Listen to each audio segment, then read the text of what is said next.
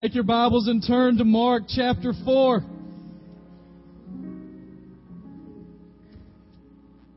Appreciate the choir being here both services this morning. And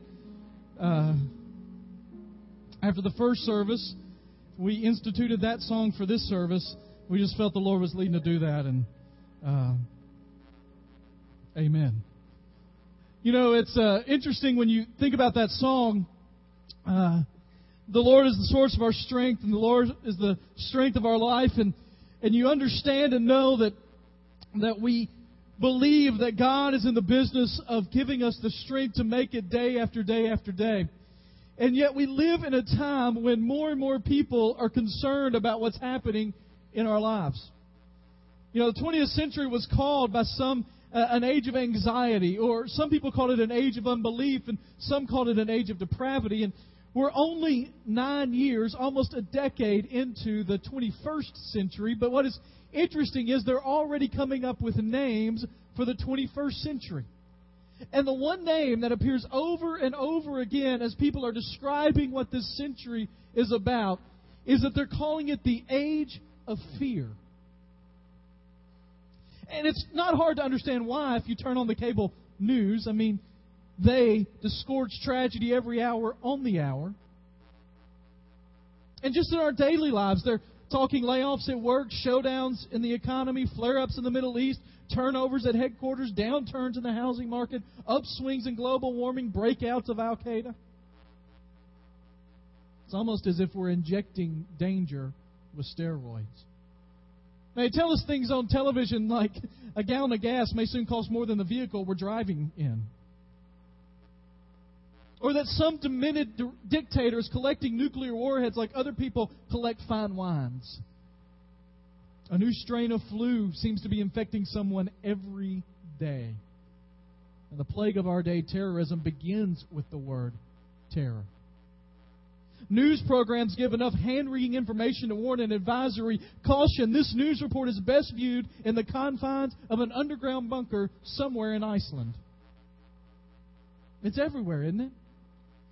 I took a hunch this morning, although it was a pretty good hunch, that I sent Coat before the first service, just told him, make sure you pick me up a Tennessean from today. I didn't look at it, but I knew what the headlines would be about. So I just took the front page and thought we'd scan through the headlines and Tennessean. We're going to skip this Tennessee part, all right? We'll just move right over that, although fear is what many of us are feeling today for the rest of the season. But if you look just in the headlines at the first one, how did swine flu kill a healthy boy? TVA is having meetings about the spillage and some things that they're going to do with rates, but they're going to close that to the general public. We might not be able to handle that. Japan's got a popular, affordable health care, but there are things that you have to give up to be that, and they're warning us about that. White House wants talks to focus on Iran's nukes. The governor of Illinois is under news again, and one of the guys that was the main guy in that is no longer alive. Public gloom despite financial sector's rescue. This panel, there's the continuation of that story, is going to meet in private. There's a hate crime bill that needs to be published because hate crimes are on the increase. Film exposes town's annual dolphin harvest. School book ban raises concerns and fears. Doctors hope tests show more about swine flu. And then on the back, missing student not seen on video. Every page of our news is filled with something to be scared of. Max Lucado, in a new book called Fearless, writes, we fear being sued, finishing last, going broke. We fear the mole on the back, the new kid on the block, the sound of the clock as it ticks us closer to the grave. We have sophisticated investment plans, elaborate security systems, and stronger militaries than ever before. Yet this generation depends on mood-altering drugs more than any generation in history. One person has said that ordinary children today are more scared than the psychiatric patients of the 1950s. It seems fear has taken a 100-year leash on the building next door and set up shop. It's oversized, it's rude, and it's unwilling to share its heart with happiness, so happiness complies and leaves. And here's the problem. Fear never wrote a symphony or a poem, never negotiated a peace treaty, never cured a disease. It never pulled a family out of poverty or a country out of bigotry, and it never saved a marriage or brought a business back from ruin. Instead, what fear does is it herds us into a prison, shuts the gate, locks it, and throws the key away. And yet we know, as followers of Jesus, that God does not want us to live a life of fear. Mark chapter 4, starting in verse 35. That day, when evening came, he said to his disciples, "Let us go over to the other side." Leaving the crowd behind, they took him along just as he was in the boat. There were also other boats with him. A furious squall came up, and the waves broke over the boat so that it was nearly swamped. Jesus was in the stern, sleeping on a cushion. The disciples woke him and said to him, "Teacher, don't you even care if we drown?" And Jesus got up, rebuked the wind, and said to the waves, "Quiet, be still." And the wind died down, and it was completely calm. He said to his disciples, "Why are you so afraid? Do you still have no faith?" They were terrified and asked each other, "Who is this? Even the wind and the waves obey him." Now, in just a moment, we're going to talk about three things that I want you to see from this story. But the first thing that I want to ask you is the question that Jesus asked at the end of that story, and that is, why are you afraid? Or what are you afraid of? It's kind of a personal question because the truth is many of us never share our fears. And so this morning, as we begin to allow God's Word to speak into our hearts and take away the myths that sometimes are taught and fill it with God's truth out of Scripture, I want you to think about, dwell upon the question, what am I afraid of and why am I afraid? And then we're going to talk over the next few weeks about living a fearless life.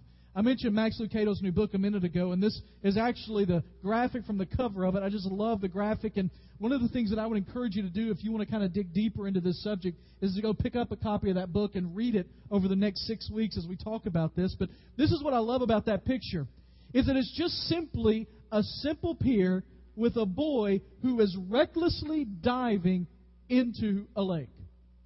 Now, would you consider what he's doing a reckless dive? I would, yeah. I mean, look at him. He's got his snorkel on, but you know that snorkel's flying off as soon as he hits the water, right? And the way that he's going to go into that water is not going to feel very good, right? When I was growing up, we used to try to have contests to see who could do the best belly buster, right? I don't know if that's what you called it. That's what we called it. And he's pretty good start there. But what I love is he doesn't care. It's just carefree and fearless. And there are many times in my life when I feel like God calls me to this great, reckless abandon of a life, and yet instead of jumping with everything I have into it, I'm scared and I go step by step. The truth is, if most of us were in that picture, instead of jumping like that, it would be a picture of us dipping our toe in the water. So why are you afraid? Three things I want you to see in this story this morning. First of all, I want you to notice the unsettling storm. Notice the unsettling storm.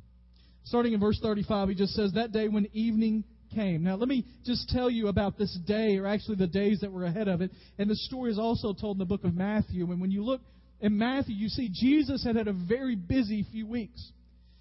We have this part in Matthew chapter 4. This story is told in Matthew 8. But in Matthew chapter 4 is when Jesus is tempted. And he comes out of the temptation, succeeding and successfully putting away the temptations of Satan. And he begins to go out and teach and heal and minister. And it says his fame grew throughout Syria. And it grows to the point that he starts attracting these large crowds. And so Jesus decides to go up on a mount and preach. And he does an extended session of teaching that we have recorded for us in Matthew chapter 5 and following that we call the Sermon on the Mount. And he starts at that in Matthew 5 with the Beatitudes. Blessed are the poor in spirit. Blessed are the meek. Blessed are those who mourn. Blessed are those who hunger and thirst for righteousness. He continues through there with things like, you've heard it said, don't commit adultery. I say, don't even look with lust. You've heard it say this. Well, I say that. He starts expanding the law. He finishes that whole discussion with, you've got to do now what I've asked you to do. And so the disciples understood it was an action that was required, not just intellectual assent. And you get out of the Sermon on the Mount, he comes down from the mountain, and he gets down from the mountain, and there are more people with more crowds for more healings and more teaching and more ministering. And he goes from one place to another with more teaching, more healing, more ministry. More teaching, more healing, more ministry, more crowds. And before long, he just says, I need to get away. Now, I don't know if you have ever felt that way, but I'm sure you have. And I'm not talking about a vacation. Because I know that there are times on vacation when I say, I have got to get home to get some rest. Amen? I'm not talking about vacation. I'm talking about getting away, retreat. And Jesus says to them, let's go over to the other side. Let's get away. Because he knew that whatever else could happen, the crowds could not follow him on the water. Now, some could, but not the crowds. And so he gets in the boat and he starts to head to the other side. Now, I don't know what you ever imagined those boats to be like, but I had a wrong impression of those boats growing up. I thought they were pretty big boats. Well, you know, they've unearthed in the last few years some boats over around the Sea of Galilee that they date to the time of Jesus, and this is an example of one. Now, of course, the steel, metal part was not around back then, but you can see inside of it. Now, that's not the whole boat, obviously. Time has done some things to it, but the next picture shows a reconstructed version of it. This is the boat that they got into, and I couldn't confirm, but that looks similar to what the Sea of Galilee would look behind it, and so that may be the Sea of Galilee behind it, a similar kind of boat they get in to go. Now, what I notice about that boat is it's completely open, right? Now, one thing I want to point out for a little bit later in the story, and it's up at this end over by me. Do you see, and some of you probably can't, but there is a little thing that you can tell is kind of a shelf built, and there's some space underneath it. Okay? That's important for later, because that's where we'll find out Jesus is sleeping. But you can see that boat is just kind of there. And it says in Scripture that they get in the boat, and they go to the other side, and as they're going, there were, I just love details Mark puts in here, the others they took along with him, just as he was. They took Jesus in the boat. Other boats were with them. And it says in verse 37, a furious squall came upon them, and the waves broke over the boat so that it was nearly swamped. Now, the words there are pretty good because it tells us about this furious storm that suddenly comes. See, the Sea of Galilee is a beautiful body of fresh lake water. Anybody ever been to the Sea of Galilee? One or two? We had more in the first service. Anybody not been to the Sea of Galilee? Let me see your hands. I just want to say a word. All right. Me too. Neither have I. I'd love to go someday, but they tell it that it's just a calm, most of the time, a calm, peaceful lake, if you will. 6 miles across, 13 miles long. Usually, like I said, calm and peaceful. But if you can see in the picture, and it's not the Sea of Galilee, perhaps, or it perhaps is, but there are mountains that surround the Sea of Galilee. And as the mountains surround the Sea of Galilee, what can often happen is storms, when they get kind of moving around there, it can act like a funnel to trap the storms in, and suddenly they intensify quickly. And just suddenly, a huge storm will erupt. Let me ask you, when did this happen? The story that we're in, when did it happen? What time of day? Evening, right? So by the time they get here and the storm comes up, it would have been dark. So just imagine for a minute you're out in that boat, and I don't know what the first sign would have been. Perhaps it was a bolt of lightning that struck somewhere on the lake. Maybe it was some in the sky, and suddenly the sheets of rain start to fall. The waves begin to buffet the boat until it says here in the Scripture that the boat was almost swamped. That's not a word we used a lot, but I think we know what it means. In fact, Matthew, in describing this storm, looks into his Greek vocabulary to come up with the exact word to use, and he doesn't use the word for rainstorm or little storm or thunderclapper or any of that. He uses the word seismos. You might recognize that word. I don't bring Greek stuff out very often, so. Anybody recognize seismos? What's a seismologist? Earthquakes, right?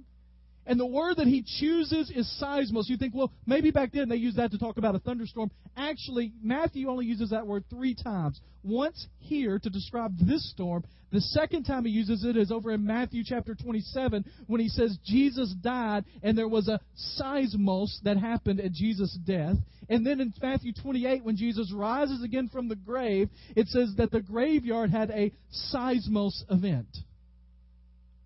So Matthew, when he's thinking about what kind of storm this was, now you have to understand, Matthew was a tax collector, spent most of his time on the land, and so for him, this would have been major.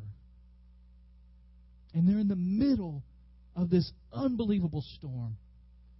And Scripture says they were scared. A couple of things I see from this that you might just think about is, first of all, storms can come even when Jesus is with you.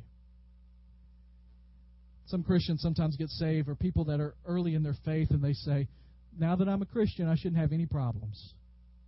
No storms. One person came up to a guy and said that, now that I'm a Christian, it's the end of all my problems. And he says, you're right. It's the front end of all your problems. Amen? Storms are going to happen, and even if you're walking with Jesus and Jesus is in your life, storms will come. The second thing I know is that some storms you can do nothing about. These guys had experience in storms. They were fishermen. Now, apparently they weren't very good fishermen because every time we see them, they're not catching anything, right? Right? But they're fishermen. And they would have been out on the lake, and they would have been there, and these things are buffeting, and it's to the point that they can't handle it anymore. And the truth is, there are problems and storms in our lives that sometimes we can't handle on our own. Chronic illness, rebellious children, marriage failure, financial ruin, consequences of personal failure. Maybe in your life you are dealing with or have dealt with one of those storms that is just completely out of your control, no matter what you do. I was thinking about my boys and my soon-coming daughter. And I was thinking, if there was anything in my life that I could do to make sure that when they grew up, they were going to be 2 boys and a girl that passionately followed Jesus with all their heart and always made the right decisions and did what they were supposed to do in following Him. If I could, in my control, do something right now to make that happen, you better believe I would do it. But I can't. I was thinking about my diabetes. If there was any way I could do something right now and not ever have to worry about insulin again in my life, you better believe I would do it. That's why when I go to the doctor, I say, are there any trials out there? Anything going on? Can I sign up on a list and the newest technologies? I want all that stuff, but the truth is, now I can treat it, I can take the medicine, but I can't get rid of it. You ever had one of those storms that no matter what somebody says, it's the wrong thing? Because they don't understand. And you're not being mean or upset. It's just, it's your storm. And it's so real and personal and internal that nothing can control its power. The problem is when those kind of storms hit our lives, they often lead directly to fear. When you notice the unsettling storm, I want you to notice, secondly, the settled Savior. What's Jesus doing while all this is happening? What's He doing? He's asleep. Look what it says in verse 38. I just love this. Jesus was in the stern, that's underneath where they kept the nets usually, sleeping on a cushion. Now, I love that Mark puts that in there because it just gives us a little thing. One interpretation or translation of that says sleeping on a pillow. It wasn't a nice fluffy pillow. It was a leather bag, sand bag, basically. But it still shows intent. This was a premeditated nap. I don't know about you, but there are times in my life when I fall asleep and I don't mean to fall asleep. Some of you are experiencing that right now. There are times when I'm on the couch watching a game or watching a show, and next thing I know, it's like 3 hours later. Anybody ever been there? I just want some support this morning. All right. But whenever I grab a pillow, I intend to take a nap. Amen? If you see me grabbing a pillow, that means don't bother me for a little while. And so when Jesus prepares and gets the pillow and puts it there, maybe it was there already, but the point is, He planned on sleeping in that stern. And He went to sleep. He went to sleep. He was exhausted. And He goes out. You've heard people say, I could sleep through anything. Jesus at this moment is sleeping through anything. And the contrast is obvious between the terror of the storm that is raging on the outside and the calm of the Savior that is settled on the inside. And what is showing there is, what is meant to be shown by the Scripture, is that God is in absolute control no matter what our outside circumstances may say. And so He's asleep. The disciples should have seen that. They should have followed His lead. I mean, Jesus had told them where they were going, and they could learn to trust His promises. He was with them, and He was asleep underneath. Nothing should have made them scared. But that leads us to the fact that they were. And that after you notice the unsettling storm and you notice the settled Savior, you must answer the Savior's question. Verse 39. First of all, in verse 38, and we'll come back to this in a minute, he's sleeping, and the disciples wake him up saying, Teacher, don't you even care if we drown? One version of that says, don't you care that we are already dying? Not that we will die or that we might die. They say, we are in the process of dying right now. Don't you care? He got up, verse 39, rebuked the wind and said to the waves, Quiet, be still. A better translation of that really would be, knock it off. Calm down. Just imagine that. Jesus stands up and looks at the waves and says, knock it off. How many of you have ever yelled that at your children? You see your hands? How many of you wish your children would respond the same way the wind and the waves responded? Right? I remember when I was growing up, I had a brother who's 5.5 years older than me, and we used to wrestle. I know that's shocking, boys wrestling, but it happened. And when we moved to our new house, the second house we lived in on St. John Street in Dyersburg, Tennessee, if you're ever driving by there, just wave. We had an upstairs that my brother had in his bedroom. And when we would go upstairs and wrestle, Dad could hear it on the bottom floor, even though for some reason we forgot that every time. And Dad would just open that door and yell, knock it off! That's basically what Jesus does. He wakes up, walks to the boat, and looks at the wind and waves and says, knock it off! Now here's the cool thing about that. In the Jewish mind, the sea was the place where evil and God met. And when a storm like that was raging, they thought it meant that evil was up to something. And so when Jesus looks at him and says, knock it off, in fact, he uses the same words he would use to call a demon out of a person. He's saying, I'm in control. Quit it. The wind died down, and it was completely calm. I know that there is no variation of silence, that silence is silent and it always is silent. But if silent could ever be more silent than silent, this is more silent.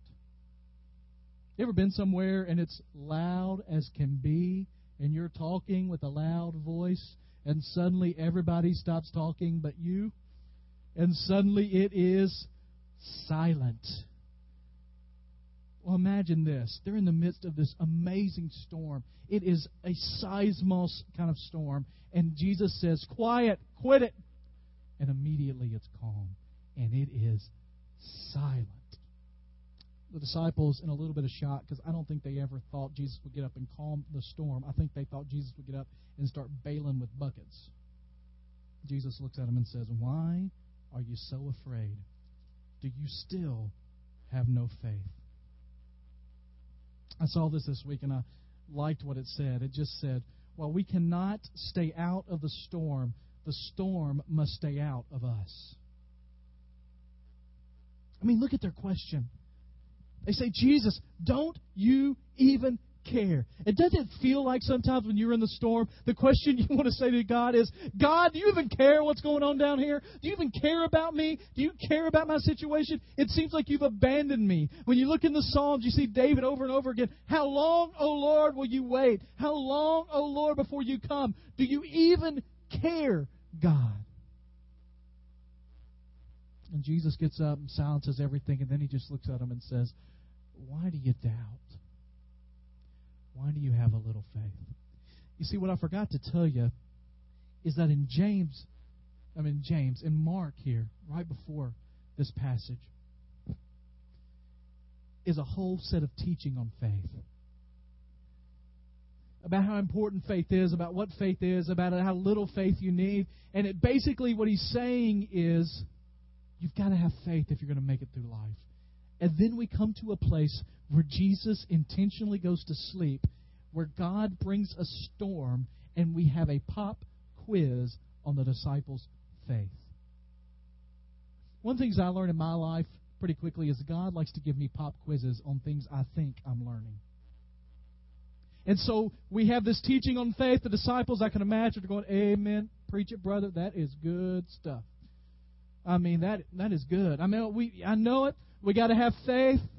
We got to be the good soil. We got to be like a lamp on a stand. We got to have just a mustard seed to succeed. Preach it, Jesus. And then they get out on the lake, and the storm comes. And if he were grading, they would get a big fat F. They didn't pass. Now, at least they went to the right spot, but they weren't going because of what they thought he could do. They were just getting him out to get out, and this guy's asleep. He needs to be helping. You see, a storm in our life, either it's going to be in me or it's on God. And what Jesus is saying, don't you trust in me? And what happens in this story is that they focus so much on the storm that they forget about their commitment to the Savior. And I don't know about you, but there are times in my life when I focus so much on the storm, I forget about my Savior.